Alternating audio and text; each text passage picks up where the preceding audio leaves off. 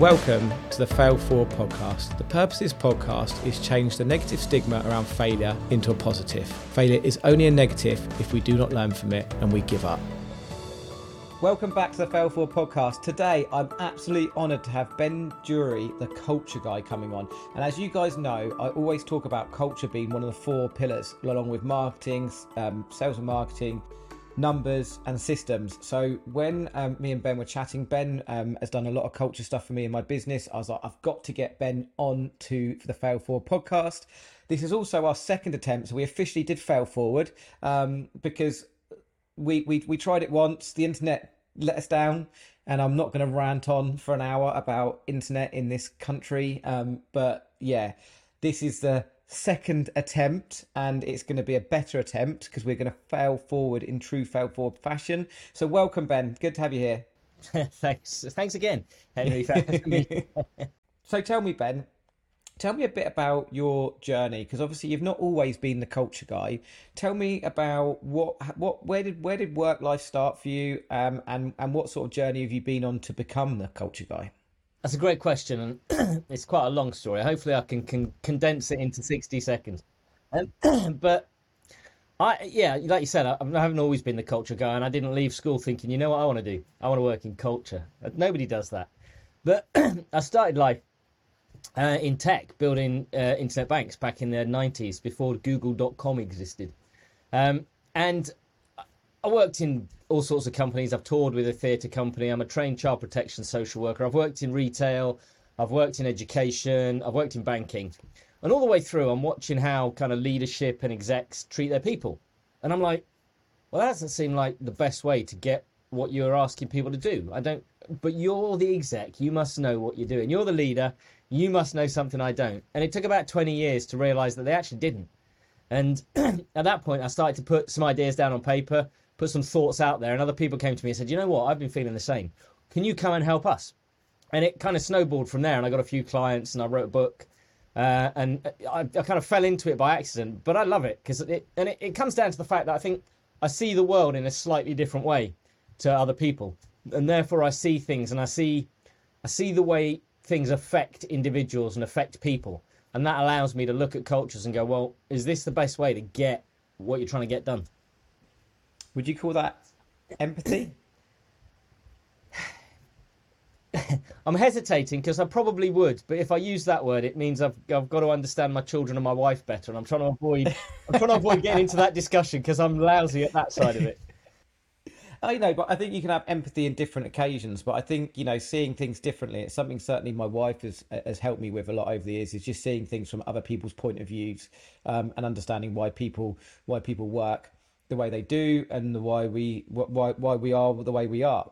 You see it a lot on social media. I often watch people that, when you see these kind of massive, just these scandals where people have posted something on social media and it's just gone boom and the world's I'm like, surely you saw that coming.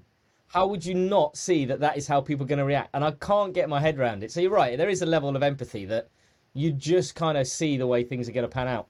Yeah, well, I have to have a lot of empathy because I get trolled quite a lot online by other tree surgeons who think my tree surgery mastermind is something of a con, and I have to think in their position. And quite often, and this is going a bit sideways from culture, and we're talking about empathy, but quite often the person who's attacking or being aggressive or being upset, there's a lot more to it than me, and they're not actually happy. And one of the biggest things someone taught me is it's like looking in a mirror. Sometimes people mirror the way they feel, and they're attacking out because they're unhappy and angry. So I have to remember that when I'm trying to reply with integrity to someone trolling me, and have to just imply it in a nice way. Anyway, we're going slightly sideways away from culture. So tell me, going back when you were doing all these different jobs you were doing, what were the bosses like that you worked for? It's a great question, and it did vary. I've been in some toxic situations, and I've been in some really, really good situations. I've worked for a high street bank where my line manager, brilliant, absolutely understood what was going on. She was just so good, and she cared about people, and she understood people. The organisation itself, terrible. And it's just, it is what it is. And I've worked in some organisations where I've worked with toxic bosses, and they're just, the goalposts move on a daily basis. And then they come and say, well, why haven't you done this? I'm like, because you told me not to do that, because you gave me something else to do yesterday. Well, it's like, but you should have done that as well. I'm like, that's not what you said yesterday. And it's just, the whole thing just makes it really, really difficult to operate in that kind of space. So yeah, I've been through them all, and I've worked in places. I worked in an educational establishment that will remain nameless, and my boss was completely inept, absolutely lovely person, but didn't know how to do a job. And obviously that stops us being able to do our job to the best of our ability.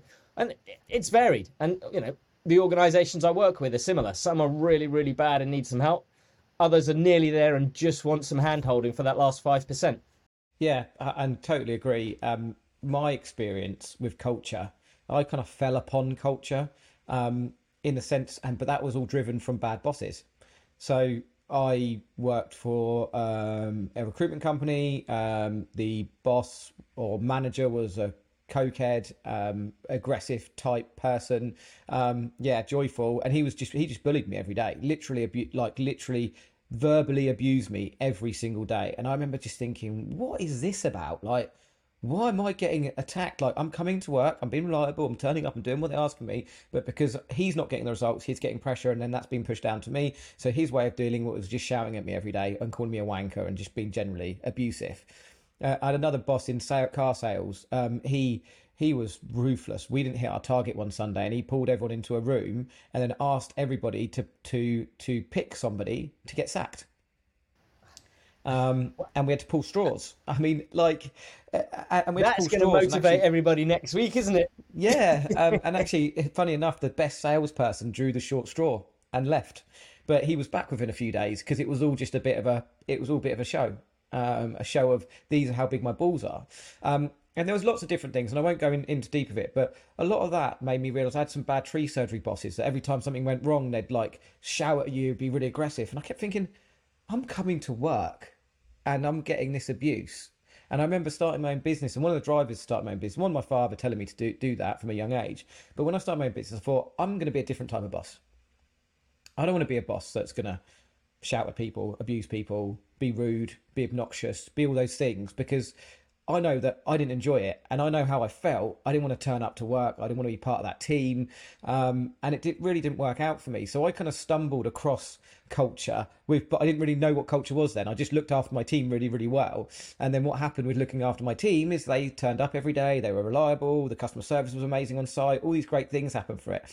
And actually, when I met you, Ben, I was introduced by James and Kelly to you.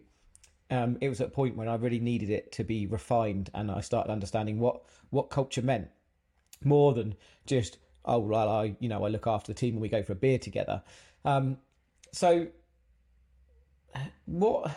That's my view of how I found culture. So how did you then transition from, I know you said you sort of got some people doing it for people, but where did you start learning from it? How did you really transition from, being an employee to the culture guy? That's a great question. I mean, there's some things in what you said yourself in terms of culture. A lot of organisations that I worked with were doing quite well, but they didn't know it was culture. And what they hadn't done, which is what you've now done, is articulate it so everybody was on the same page and understood what was going on. And I think I kind of stepped into it in that space where I saw people like yourself, and I said, well, actually, if you want this to really work and you want to elevate it and you want to really kind of drive it home and differentiate yourself from everybody else in the market, we have to distill what you've got in a way that everybody can understand it, and everybody else as part of the organization can come along and go, yes, I understand what we're trying to build here. I understand why you behave like this, and I understand why this is a rule that we have in this organization. And so I stepped into that space, and because I was able to translate what people were trying to build into words, I was able to articulate it and write it down and start to write playbooks for people to say, look, this is who we are and this is what it means on a daily basis. So it was exactly that I kind of stepped into. That's how I went from having an idea and understanding it into, well, what is the product here that people actually need right now? And it's grown since then in terms of I've written down a lot of the framework that I use, and we're now looking to kind of license the framework to other providers next year. But that's the space I stepped into, the space that you were talking about, where you were building it, but you couldn't quite articulate what you were building so everybody else was on the same page. That was the space that I initially saw needed my help. Nice. And so how do you articulate it? What are the steps, or not the steps, but what do you need in your business to articulate it? Business is really, really simple when you look at it. It's relationships with purpose. That's all it is. We gather a load of people to do something. That's it. But within that, there are what I look at essentially three parts of the business. There's the people you've got, who have you got, who they are. There's the language you use and the way you talk about your business, all the kind of things, the marketing, the internal comms, the way you talk to each other, the language you use to describe your business when you talk to each other, all the kind of jargon terms that you might use. And then there's the systems, which is another part of your model, the systems and processes. And what I found was that while people had a really good understanding of what they were trying to build, they weren't necessarily able to find the right people to help them build it. They weren't necessarily using a language that reinforced it and kind of reflected what they were trying to build. And that their policies and procedures didn't necessarily align with what they said were the behaviors they wanted from people. And so I kind of put all that into a model that said, well, actually, once you've kind of defined who you are and what you want in that way, and we've got the playbook together, what does that mean for how you hire and who you hire? What does that mean for the language you use and the way you market your business and the messaging you use? What does it mean for your policies and procedures? I'll give you a few examples. You know, if you talk about diversity and all your marketing has white men in it, nothing else, you've got to fix that, because that does not reflect who you are trying to be as an organization. That's a simple example. There are a lot more sophisticated, subtle ways of getting it wrong. And similarly, you know, in your processes, if you talk about collaboration, yet you're bonusing people on individual performance, you're not going to get collaboration. Things like that, all those kind of things needed looking at. And people often weren't far off, but it's what I call the stick of rock principle. You know, when you go to the seaside in this town, you can buy what we call sticks of rock, which are hard candy, and all the way through the hard candy is the name of the town written in it. So whenever you break it, you can still see the name of the town. And that's what culture is in your organization, that no matter where I step into your organization, whatever touch point I've got, whether I'm in a meeting, whether I'm chatting over coffee, whether I'm looking at your marketing, it all looks and feels the same. It all reflects who we are as an organization. Like the blood, it's like the blood veins, it's like the blood running through the business, isn't it? Yeah. Okay, so because I'm just mindful of our listeners, and some of them are tree surgeons, some of them property, a lot of different business owners. What would you say if someone's saying, but Ben, like I hear what you're saying, but I still don't really understand what culture is. Tell me what culture is in layman's terms. Well, let me give you a quick example. Whenever I do a workshop, I always bring this example up because it usually makes people emotionally connect with what I'm saying. But if you imagine you bumped into an old school friend that you hadn't seen for 20 years, they just moved back to the town you lived in, didn't really know anybody, they just started a new job, and you thought, a reasonably sensible friend at school, so I'll invite them round to my house for dinner the next day, maybe rekindle a friendship, help them out, connect them with a few people. So you invite them back for dinner the following evening. And the next dinner rolls round and you tidy your house and you prepare a beautiful meal and you lay the table, and there's a knock at the door and your friend arrives, introduce him to your other half, and you sit down to dinner. And this is where things get a little bit weird. Not good weird, weird. Before you've even sat down and pulled your chair in, they're sat there and they've grabbed a load of food off the plates in the middle and they've piled it high on their plate and they're just shoveling it in with their hands. They're not using the knife and fork. And you're like, okay, what's going on here? And you start to ask them a question. Maybe once we kind of get into things, they'll calm down a bit. Maybe they're a bit nervous. But you ask them a question and they talk for 30 minutes. They never ask you a question. They never engage in real conversation. They just talk at you for 30 minutes while spitting food across the table and shoveling it in with their fingers. And the language they use, oh man, the language, words you've never even heard of before, but the language is so right, the air turns blue. Now, when I tell that story, usually there are people squirming in their seats going like this, going, oh, this is so uncomfortable just to listen to this story. And then I ask, well, what would you do in that situation? Would you just kind of feign tiredness and usher them out and never invite them again? Or would you challenge their behaviour and say, you need to act more appropriately? And culture is that little word, appropriately. I've never sat down and put together the orientation manual for visiting Ben's house for dinner. I've not had that conversation with anybody. My wife and I haven't sat down and put down the rules of the game, but somehow there is an expectation of how people behave when they come round to my house. And it's unwritten. It's just what we expect of people, but the way we live our life. And that is what culture is, that every organisation will have those unwritten rules, those ways of working, those things that we think are normal and acceptable behaviour. That is what your culture is. And some organisations are really explicit about what that is.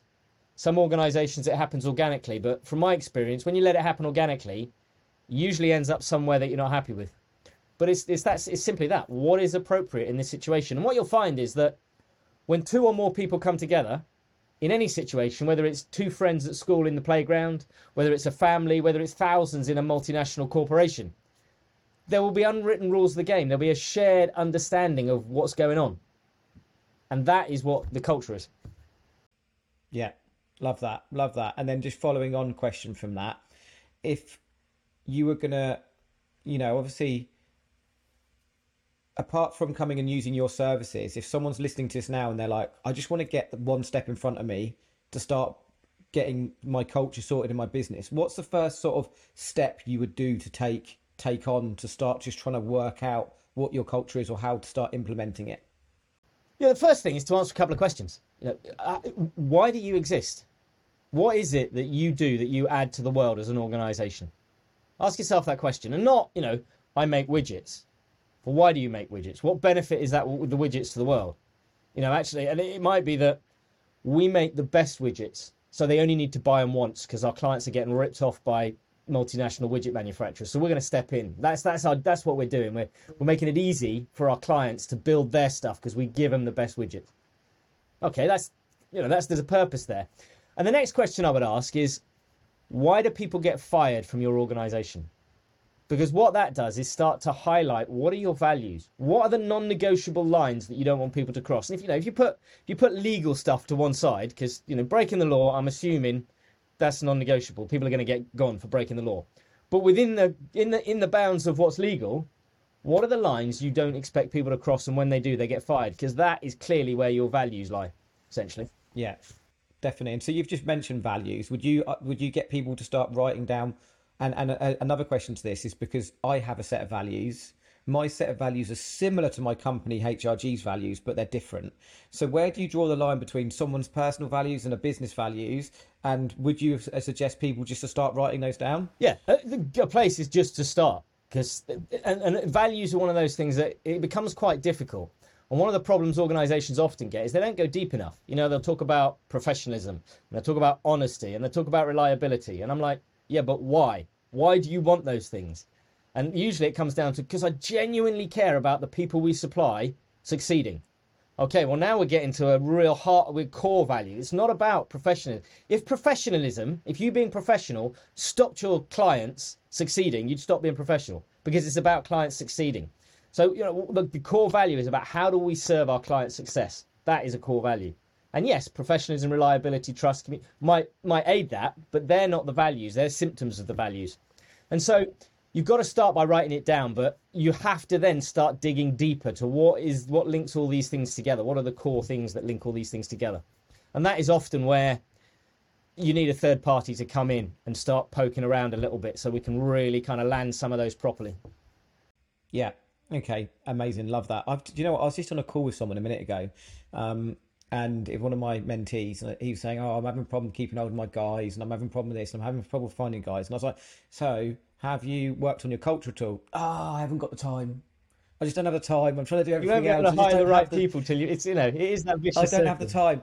So because I thought, okay, well, how can I word that into a question? But I thought I'd just tell you the situation. What would you say to anybody that sat here going, two things? Why bother? And I haven't got the time to do that. It's all right for someone else to say, I'll do it, but I haven't got the time.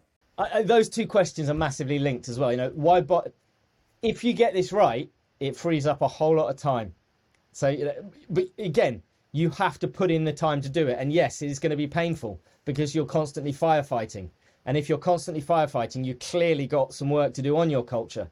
And I'm not going to beat around the bush. It will be painful to transition, because you're going to have to put in the work to change it. And in doing that, there's going to be a lot of pushback from the arseholes you've currently got in your organisation, clearly, if you're having that many problems that don't belong there.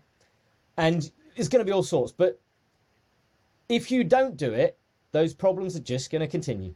You're just going to have to constantly firefight. You're never going to get out of this hole. It's like, I haven't got time to build a ladder to get out this hole because I'm too busy digging. I can't help you. Yeah. You're going to have to do it. And if you don't have time, you don't have time. You're never going to solve the problems that are causing you not to have time. But the flip side of that is, when you get it right, you find the people that can help you grow your business. You find the people that can help ease that pressure. They step into the role. They're people that turn up to work full of energy, hitting deadlines, going the extra mile, solving problems before you've even found out there's a problem. We all want people like that. And it doesn't necessarily, you can start really, really simply by changing how you advertise. And a really simple example, restaurateurs come to me and say, I can't get wait staff. I can't get people to, I'm advertising for waiters and waitresses. I can't get them. We just haven't got enough staff. I'm like, stop advertising for waiters and waitresses. What you want to advertise for is for people who want to help families make memories that they'll talk about in 20 years' time. Yes, you're going to have to clear tables and you're going to have to deliver drinks. But that's not what we want. We can teach you to do that bit. What we want is people that connect with people, people that make people feel comfortable, people that create environments where couples can come and have the night of their lives. That's what we want. Yeah, waiting tables and delivering drinks that's sundry part of the job. And so you can start just by that. What do you want people to do? I was talking to somebody yesterday. They were looking for somebody to, I can't remember what it was for. It was an architecture practice looking to kind of use natural resources within homes. And they were looking for somebody to kind of work with clients on that specific area of natural resources within homes, stonework and wood, etc. And all the adverts were about the skills they wanted. People that had this experience and this skill. I'm like, why are you advertising for that? You want someone that's passionate about the natural world indoors, are passionate about changing how we build buildings to use natural resources in sustainable ways. Yes, the rest of it you want as well, but unless you articulate it like that, you're not going to get the people that want to stick with the job. I totally agree with this. I get people all the time, tree surgery industry, it's really difficult to find staff. And all I ever see, and I tell my mentees on it, they just list all the qualifications someone needs and what the company needs. And it's like, we need A, B, C, D, D, D. And then people just go, oof. And I'm like, at that point, you need to be almost marketing yourself as a business to say, this is what we do. And this is what we want you to be part of. This is the environment that we deliver. This is how we look after our team. This is what we do. This is the experience you're going to get. This is to come and be part of this really cool team and be part of something really special moving forward. And not enough people do that. And it's very much still seems the recruitment process overall seems very old school in that way, that we're just asking for people to tick boxes. And once you tick those boxes, then we might consider giving you an interview. And it's lacking the creativity for someone to go, cool, as you say, I want to create experiences for families. That sounds cool. And you might even get more people going into being waiters and waitresses because they go, actually, I've never really thought about that. That sounds like a cool job. I'm going to go for that. It's like logistics companies. They're all advertising for lorry drivers. Last year, when we left the EU, a lot of lorry drivers went home at Christmas and never came back because they're all EU citizens and not British citizens. And so we're really struggling. And I'm like, stop advertising for lorry drivers. Advertise that we are the backbone of Britain. Without us, the rest of the country doesn't run. Without us, entrepreneurs and small business shop owners and everybody else cannot do their job. You make that happen. Come and help me keep Britain running. Yeah, love that. That's what we're looking for. Love that. And you know what? Going back to the original question, because I kind of knew the answer in my terms, but I didn't want to share that at the beginning because I wanted you to explain your bit. But what I've seen, the culture in my business is that our staff retention is huge. We rarely have anyone leave on their own accord.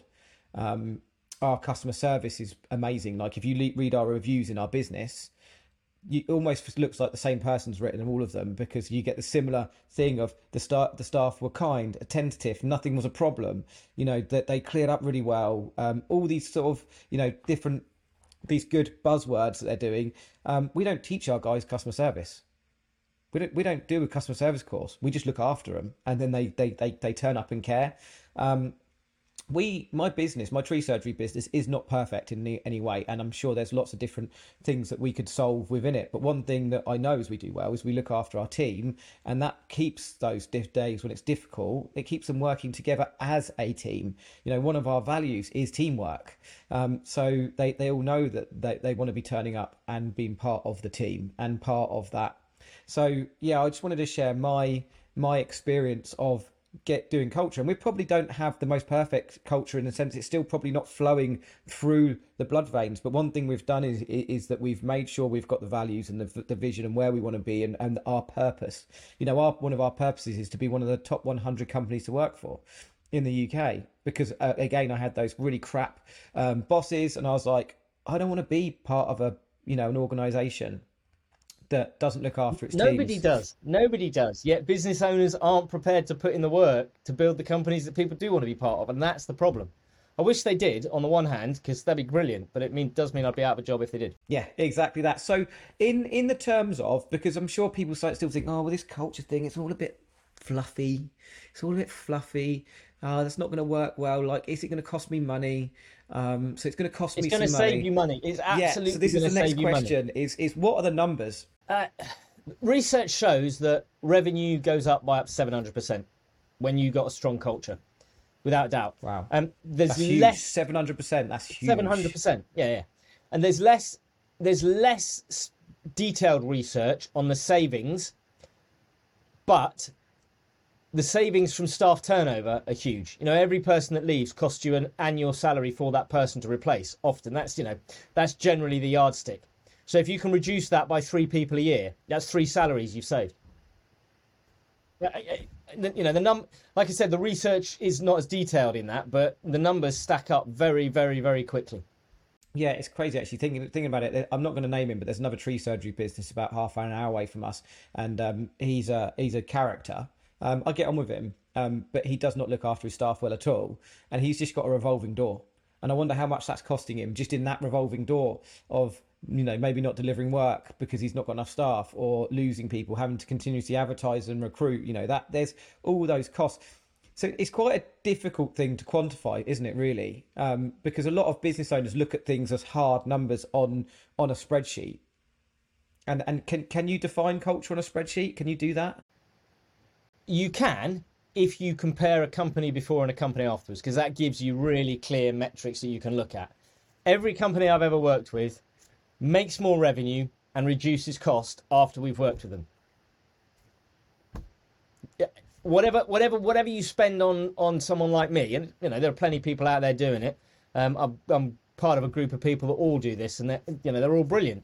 But whatever you spend on me, you will get back in spades in increased revenue, reduced staff turnover, reduced management costs. How much time does it take to manage crap staff, even if they don't leave? You know what I mean? Loads. Well, I've been through only a couple of times. We've been through full disciplinaries with staff, and we've got a HR consultant, and that HR consultant costs us money. It costs me time. It costs me stress. I've had some most stressful. One of them was of extremely stressful time, and it was a key member of staff in our business. And actually, the HR process worked, but and he still works for us now. And I think that's something down towards the culture. But it does. It costs a lot of money. HR. Doesn't it? It costs loads. Absolutely. Thousands. And I always look at it as, the legal side of HR is like a fence that's right up against the cliff. If you fall over that, you're buggered. Culture is the fence we build 30 yards in. So we can make mistakes, we can get it wrong, we can fall over the fence, but it's all fixable because we're all on the right team and we're still on the right side of the wrong fence. You know what I mean? And that's the way I look at it. If you're playing your business right up against the cliffside fence, you make mistakes, it costs a fortune, and it's horrible and it's painful. You get your culture right and you start operating here, mistakes can be made and they can be cleaned up, and often they're made and cleaned up before you even realise they've happened, without it doing too much damage to an organisation. It's that age-old adage. If you've got to BCC somebody in an email, or you've got to pull out the staff manual and look at point 4, point 2, point 1, you're probably already in trouble. But if you get your culture right, you almost never have to go to that point, because you deal with it. Definitely. What would you say the biggest challenges are in implementing culture into businesses, like businesses that are already well established with multiple staff? What would you say the biggest challenges you see? The biggest challenge by far is understanding and being okay with people going, oh, well, this is shit, I'm leaving now, thanks very much, bye. Like, well, no, that's okay, because they are the people that generally don't fit the culture and will be causing kind of friction within that culture. Not that they're bad people or bad employees or wrong, just not the right place for them to work. And that is one of the hardest things. Well, if I do this, I'm going to lose staff. Like, yes, you are. but you're going to lose the wrong staff, and we're going to put a recruitment thing in place, which means you'll have the right staff begging to work for you, and there'll be hundreds of them. You'll have your pick and choose of the best, because they will see what you're building and they want to be part of it. But it's really scary to do that. It's really scary to go, well, hold on a minute. If I'm 2 staff down for 3 months, what does that mean? I can't afford to do that. So that's by far the hardest part, just overcoming that hurdle. And it is very much, you are going to have to do this because you've hit a growth point. You're not going to grow anymore until we get over this. And yes, it does mean you might have to dip so you can take off. But it's just one of those things, isn't it? Yeah, and the old cliche saying, which I love this saying, and I didn't really understand it till a few years ago, but when one door closes, another one opens. And we've had that with staff leaving, and we had it when we'd always sort of had a good culture, but when we really drove into the culture, when you came and helped us and supported us and helped us write the playbook, I remember having that conversation with you and saying you might lose some people, and I was accepting of that at the time because I wanted to get the culture right. But in fact, I didn't realise that one of our main guys left, and I was like, oh, okay, crap, this is difficult. But the whole company breathed a sigh of relief, and suddenly everyone went, oh, do you know what? It's a lot more relaxed around here now, isn't it? And I'd sort of thought this guy was, brilliant at what he did, which he was, but he was not the right culture fit. His attitude wasn't the right culture fit. The way he talked to people wasn't the right culture fit. And in fact, after that, someone else stepped into his role within the business. And it was like, okay, great, cool. Okay, this works really well. And it's so good to hear that. It really is. Yeah, it is. And it happens. It's scary. But literally, we've had guys who have moved on who, it always seems to happen in our firms where the main team leader, who's the main team leader, because it's easy to get a big ego in our, because you're swinging around holding big chainsaws and using big kit. And it always seems to be like our main team leader gets a bit too overconfident and sort of loses the culture and starts yapping at people a bit. And you sort of, it's happened. I've seen it. I've been running our firm for 14 years now, and every few years the main lead climber moves on, and you go, damn, what are we gonna do now? And then someone else springs up through, and as that's what I always say, as one door closes, another one opens. And it certainly seemed like that way for us with the culture. Is when we started really working on it, we did lose one person, and it was a bit of a, okay, that's right, let's move on, cool, because we're going to get the right people in. It's more than just culture fit. What you find is when you get the right people, they bring a cultural contribution as well. They look at what you're doing and go, you know how we could do this better? You know what we could do here? You know what would really make this work? Whereas those people that don't fit, they'll get on with the job and they'll put up with whatever values you impose on them, but they don't bring life to what you're doing. And culture is a kind of living, breathing thing. You've got to have people that bring life to it, and you've got to have people that contextualize it depending on situations. And there'll be contexts that you as an organization have not been in. And therefore, when you go into those, somebody somewhere's got to step in and go, how do we operate here? What does our culture mean for how we do business in this space? Yeah, definitely. And one thing I learned along the way is like you said earlier, the language. And we, one of my main managers used to say, thanks guys for your hard work this week. And I'm like, no, we don't say thanks for your hard work. Thank them for their commitment, because one of our values is commitment. So start thanking everyone for their commitment. When we do an appraisal, rather than rewarding someone on maybe their skill set, we're going to reward people on the fact whether they've had fun at work and they've been part of the team and they've got the commitment, which are all our values, and they're always trying to improve themselves. So how important would you say language is in a culture? Absolutely. A language is one of the key one of the key spokes of the culture canvas that I use. Words make a huge difference. And I'm now struggling in the back of my mind to come up with an example that really illustrates it. But language is massive. You can use completely different words and they mean something completely different. Just trying to think of just example. like by hard work, when we have people saying hard work, because you're just telling everyone that work is hard. And it's not about, it's not, that you can talk about, I'm just trying to think of one now. This is the trouble, isn't it? We're doing it live. You forget these things. It'll come up in a minute. Come back. We can You're come back to it. absolutely right. It's that concept of, well, how do we talk about what we do? When we talk to our people about, like you said, the work they've done, are we talking to them about the values that are important to us, or are we just talking to them in the same way every other organisation talks to them? Let's stand up and be different and make it fit with our values. We constantly talk about cheerleaders in our organisation. and it comes with a connotation, but that allows us to then kind of unpack it a little bit. And for us, cheerleaders are about, whenever we have a conversation with somebody, do they leave feeling better and more excited about life? If they do, we've done our job. If they don't, we failed. And that's something we've got to fix. And we talk about being cheerleaders rather than critics. And we, people can use the word boss or, for example, in Northumberland, I coach rugby. And I lead a team that coaches women and girls rugby in Northumberland. And some people keep using the term, you're the head coach, aren't you? And I'm like, I'm not. I'm the lead coach. It's completely different. We're not here for hierarchy. I'm here to help all the other coaches get organised, make sure we've got the right people in the right place at the right time, set a general direction for what we're doing, but everybody feeds in. And those coaches are far better than I am at coaching, and I'm better at looking after people but the term head coach says something completely different to the term lead coach. And it's a minor change, and people go, well, what's the difference? Doesn't matter. I'm like, it absolutely does. Because if you use it enough, people start to kind of drift into, well, that's what this means. It's a hierarchy. He's in charge. Like, well, I'm not. And so it's super important that you get even the slightest words right. Yeah, I definitely can see that. And so one of the main things that we have problems with in tree surgery is that we have staff that break kit. And I get this constantly, but from my mentees on the mastermind, of someone's broken some kit, should I charge them for it, or should they have a disciplinary? And I always have to go back to culture. In that is what kind of culture are you trying to create within your business?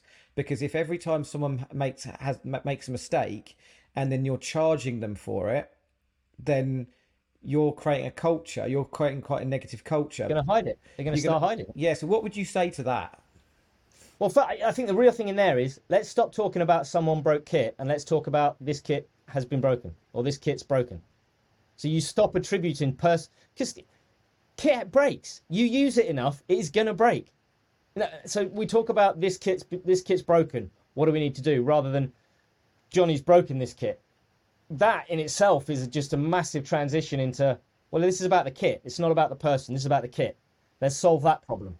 And yes, don't get me wrong, there will be times, probably not in your organisation because of the people you've hired, but I'm sure there are times in our organisations where people are pissing about and kit gets broken because they've done something stupid.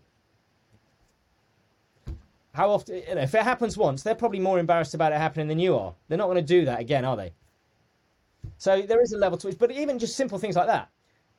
Let's talk about this kit's broken rather than so-and-so has broken this kit. Let's move the focus to the piece of kit that needs something doing to it and take the personal out of it. All sorts of things like that. You're absolutely right. And if you've hired the right people, you don't need to worry about blame. If you haven't hired the right people and you have to worry about blame, then you need to sort your culture out and we can fix that.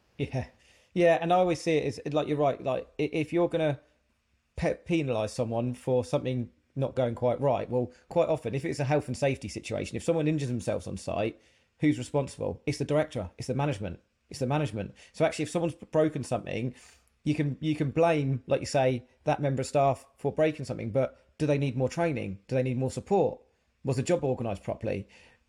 Is there a bad culture in the business and people just don't care? What's going on for that to happen? That neglect and it's so easy to go, and I remember, because this is where the bad culture came from that I received. Oh, you've broken something!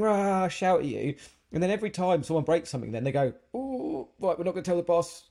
Everyone stiffens up. Things get broken more because everyone's stiffened up. And so many people just see short-sighted. Right, someone's broken something. It's your fault. I'm going to charge you. And then you're just creating a bad culture in itself because everyone's worried, scared about the boss. Everyone's scared about what to say. No one's going to report anything. No one's going to say when something's fixed. Something gets put back in the yard and it's broken. And it just creates this. And it's such a challenge to get people to understand there's more to the picture, isn't there? There's more to the picture than someone is just if someone has broken something on site, there's more to that picture than just they've done that on purpose. But there's also a level to which, at that point, what is the most important thing?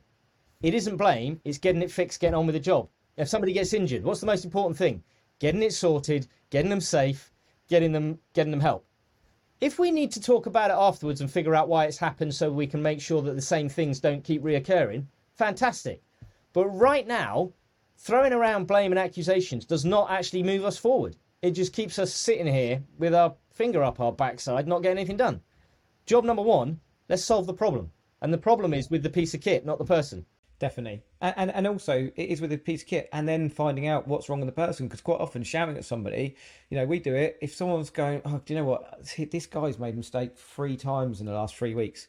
Okay, well, have we actually asked if he's okay? Is there something going on at home? It happened to a friend of mine, and he had a member of staff. Actually, no, it wasn't a friend of mine. It was my contracts manager in his old business, and we were talking about this actually when we had lunch for his interview. He's now one of my main managers, and he said to me, "Oh yeah, I said we're talking about culture," and he said, "Oh yeah, I had a problem with a member of staff. They were suddenly over a month period, they were being really difficult, really aggressive on site." And he said, "What I ended up doing is, I said I gave him a call outside of work. I said, can we go for a beer or a coffee? Met him for a coffee. Everything all right." Found out that his wife had miscarried, and instantly he gave him a wide berth. He found out when Gary told me that story, I was like, cultural fit, you are the right person for my business. Because instead of going down, right, I've got to discipline this guy, I've got to have a go at him, he actually just took 2 minutes to go, can we have a chat? And then we started this whole thing talking about empathy, and that's where empathy comes in. And I think empathy is a huge thing in culture, is going, okay, so let's look at this from a different vision. Let's look at this from a different angle, and let's speak about what's going on. And I think there's so much more that can be done than just shouting at someone and saying, "Oh, you broke a bit of kit," because you're never going to know why that happened then, are you? And in that situation, he would have solved the problem far quicker than if he'd gone down the route of disciplinary and shouting at him, because he's got to the root of it and he's gone, okay, how can we help? What do you need? If you have a week off, go through it with your wife, come back better. I mean, I'm not saying a week is what you need. But exactly that. I think, yeah, that's exactly what I think Gary did, and you're right. But all of a sudden, a week later, problem is solved, because he comes back and he feels cared for and he knows it's a safe place, etc., etc. So his work improves. You could have shouted at him for 3 months and it not get any better, and eventually he leaves and it cost you 20 grand. Yeah, exactly that. And that's the power of having the right culture. And we were talking about recruiting, right? I met Gary a couple of times before I recruited him. Someone told me about it, said, how did you headhunt him? Well, I took him for lunch and got to know him. He was going to be one of the main people in my business. I want to know who the main person in my business, does he fit right culturally? Rather than a lot of people, and you probably see this all the time, I need someone, right, someone's applied, yep, you got the job. Yeah, I've seen your CV, I've found your references. Yeah. You can do what you say you can do. How important would you say the recruitment process is for culture? I always say hire for cultural contribution first. You can train for skill. You can't shift people into, you can't shift people into a culture in which they're just not comfortable. It's really, really difficult. But you can train for skill. But often you can find people that are almost there, might need a bit of hand holding, but their heart and soul is so into it. And because they fit, if your culture, for example, always getting better, you hire somebody that's 85% rather than somebody that's 100% but doesn't fit the culture, they will outstrip them very, very quickly, because they're constantly looking at ways to get better. I would say it's got to be person. And the reverse is true. If you hire people that do not fit, they will bugger up your organisation. They will really get under the skin, and you'll lose some of the people that you shouldn't lose. Yeah, definitely. Love that. Someone asked on LinkedIn yesterday, I can't remember who it was, if you were employing somebody and there's 4 answers, which one would you pick? The one you trusted more, the one that had the right cultural fit, the one that had the perfect skill set, or the cheapest one? I mean, the cheapest one, I don't know whether that was in there. But my instant action was cultural fit. Well, there was quite a few people that put trust. But I think... Trust has got to be the kind of foundation of a good culture as well, though. You have to have that ability to go, actually, we believe that you're here with the right intent. Yeah, if they were the right cultural fit, then you're going to trust them, aren't you? Yeah, foundationally, if they're not there with the right intent and you don't trust them, they're probably not going to fit. So what would you say to somebody who's still sort of sat on the fence about culture? Why is it so important? I think for 2 reasons. One, because you will make more money.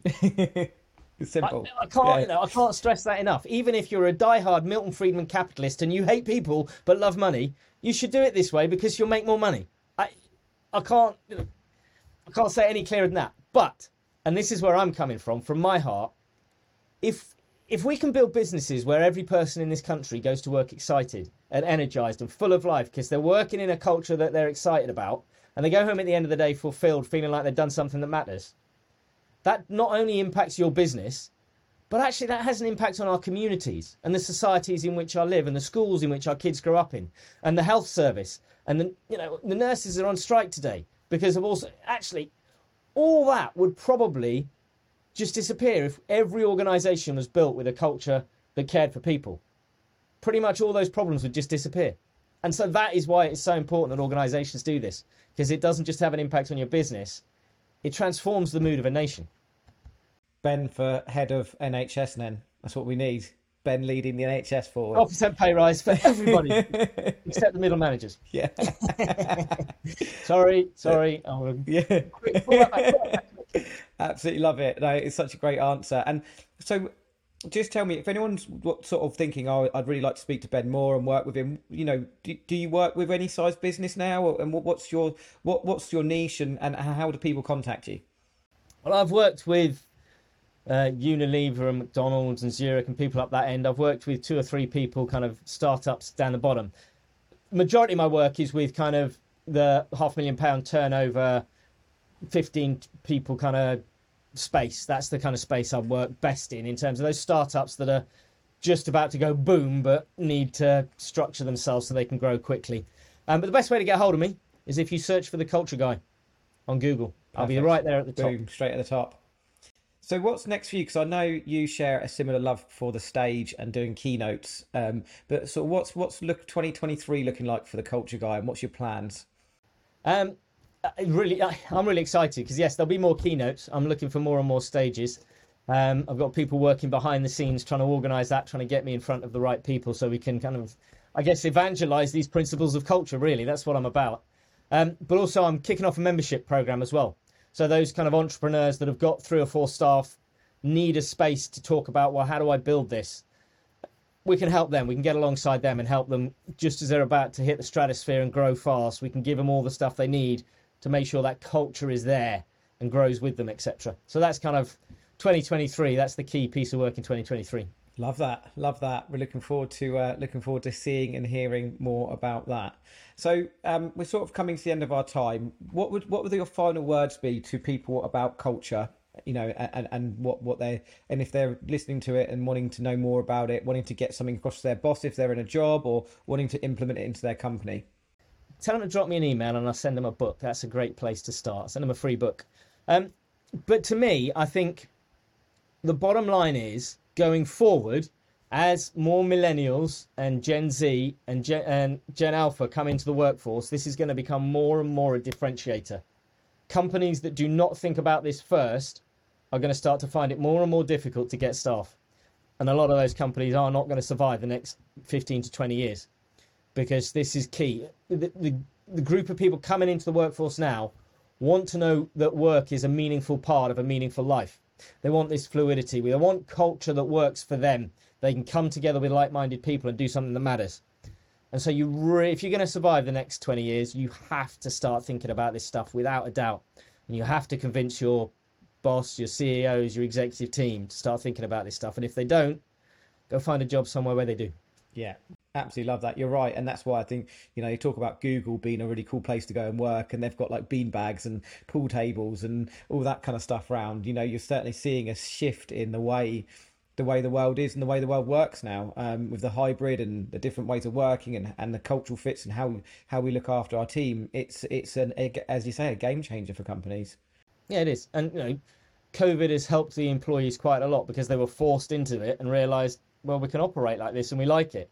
So actually, this social revolution is going to continue, and it's only going to get harder and harder for organisations that like to control people rather than inspire people. Yeah, inspire. It's that book I told you about the other day. Yeah. Have you read that yet? No, I've got it written down here. Yeah, you have to read it. It's a great book. It's really, really good. And I was reading it thinking Ben needs to read this book. Anyway, thank you so much for coming on Fail Forward, Ben, and sharing us about culture. What we're going to do is put your contact details in the show notes. So if anyone wants to get in contact with you, or if you're listening now and you want to Google it, just Google The Culture Guy, Ben Drury. He will come up straight away and get in touch with Ben. Thanks for coming on, Ben. Thanks for having me, Henry.